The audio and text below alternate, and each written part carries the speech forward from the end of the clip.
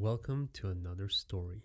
Tonight we will go into the Brothers Grimm, one of the classics actually. We will be talking about Little Red Cap or Little Red Riding Hood, which is the Grimm's version from the Brothers Grimm. So without further ado, let's jump straight into it. Once upon a time, there was a dear little girl who was loved by everyone who looked at her, but most of all by her grandmother, and there was nothing that she would not have given to the child. Once she gave her a little cap of red velvet, which suited her so well that she would never wear anything else, so she was always called Little Red Cap. One day her mother said to her, "Come, Little Red Cap, here is a piece of cake and a bottle of wine. Take them to your grandmother. She's ill and weak, and they will do her good. Set out before it gets hot, and when you're going, walk nicely and quietly. And do not run off the path, or you may fall and break the bottle. And then your grandmother will get nothing, and when you go into her room, don't forget to say good morning, and don't peep into every corner before you do it." "I will take great care," said Little Red Cap to her mother, and gave her hand on it. The grandmother lived out in the wood, half a league from the village, and just as Little Red Cap entered the wood, a wolf met her. Red Cap did not know what a wicked creature he was, and was not at all afraid of him. "Good day, Little Red Cap," said he. "Thank you kindly, wolf. Whither away so early, Little Red Cap?" "To my grandmother's." "What have you got in your apron?" "Cake and wine. Yesterday was baking day, so poor sick grandmother is to have something good to make her stronger."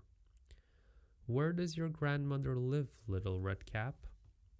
"A good quarter of a league farther on in the wood. Her house stands under the 3 large oak trees. The nut trees are just below. You surely must know it," replied Little Red Cap. The wolf thought to himself, "What a tender young creature! What a nice plump mouthful she will be better to eat than the old woman. I must act craftily so as to catch both." So he walked for a short time.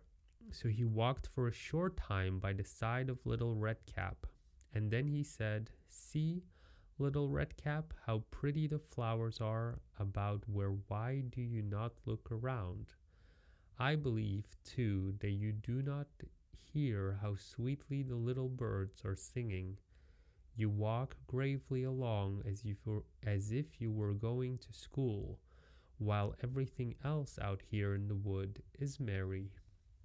Little Red Cap raised her eyes, and when she saw the sunbeams dancing here and there through the trees, and pretty flowers growing everywhere, she thought, "Suppose I take grandmother a fresh nosegay.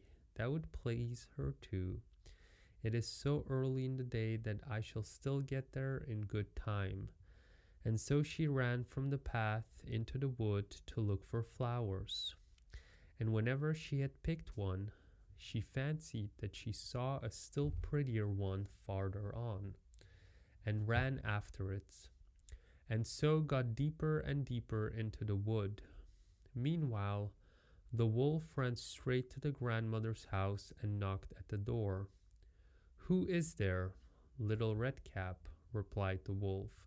"She's bringing cake and wine. Open the door." "Lift the latch," called out the grandmother. "I am too weak and cannot get up." The wolf lifted the latch. The door flew open, and without saying a word, he went straight to the grandmother's bed and devoured her. Then he put on her clothes, dressed himself in her cap, laid himself in bed, and drew the curtains. Little Redcap, however, had been running about picking flowers, and when she had gathered so many that she could carry no more, she remembered her grandmother and set out on the way to her. She was surprised to find the cottage door standing open, and when she went into the room, she had such a strange feeling that she said to herself, "Oh dear, how uneasy I feel today, and at other times I like being with grandmother so much." She called out, "Good morning," but received no answer, so she went to the bed and drew back the curtains. There lay her grandmother with her cap pulled far over her face and looking very strange. "Oh, grandmother," she said, "what big ears you have." "The better to hear you with, my child," was the reply.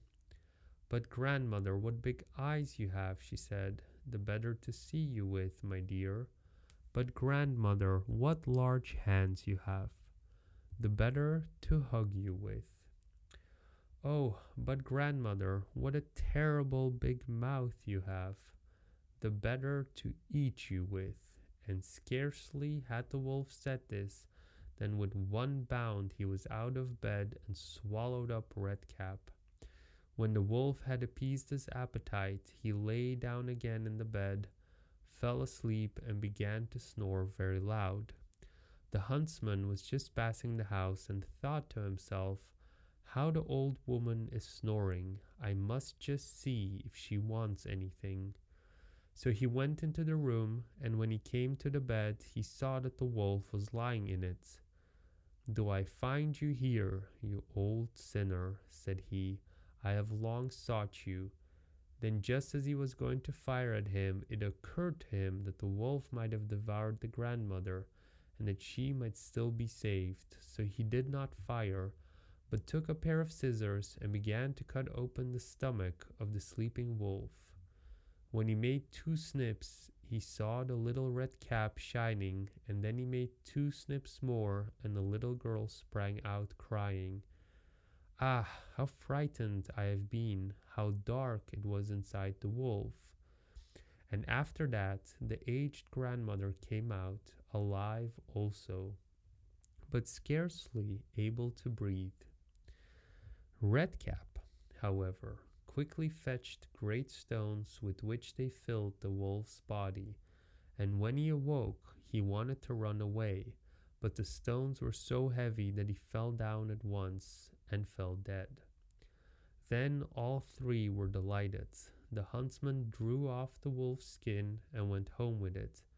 The grandmother ate the cake and drank the wine, which Redcap had brought, and revived. But Redcap thought to herself, "As long as I live, I will never by myself leave the path to run into the wood when my mother has forbidden me to do so." It is also related that once, when Redcap was again taking cakes to the old grandmother, another wolf spoke to her and tried to entice her from the path. Redcap was, however, on her guard, and went straight forward on her way, and told her grandmother that she had met the wolf, and that he had said good morning to her, but with such a wicked look in his eyes, that if they had not been on the public road, she was certain he would have eaten her up. "Well," said the grandmother, "we will shut the door, that he may not come in." Soon afterwards the wolf knocked and cried, "Open the door, grandmother, I am little Redcap, and am fetching you some cakes."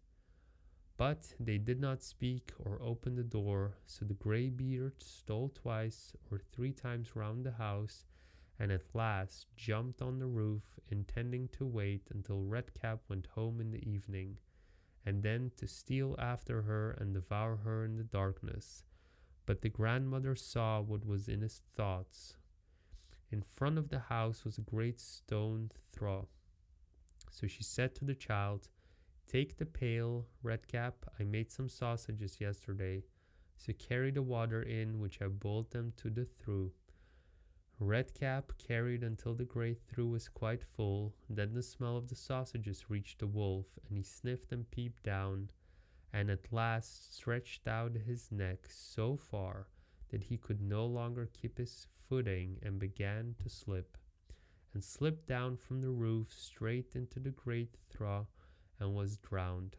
But Redcap went joyously home and never did anything to harm anyone.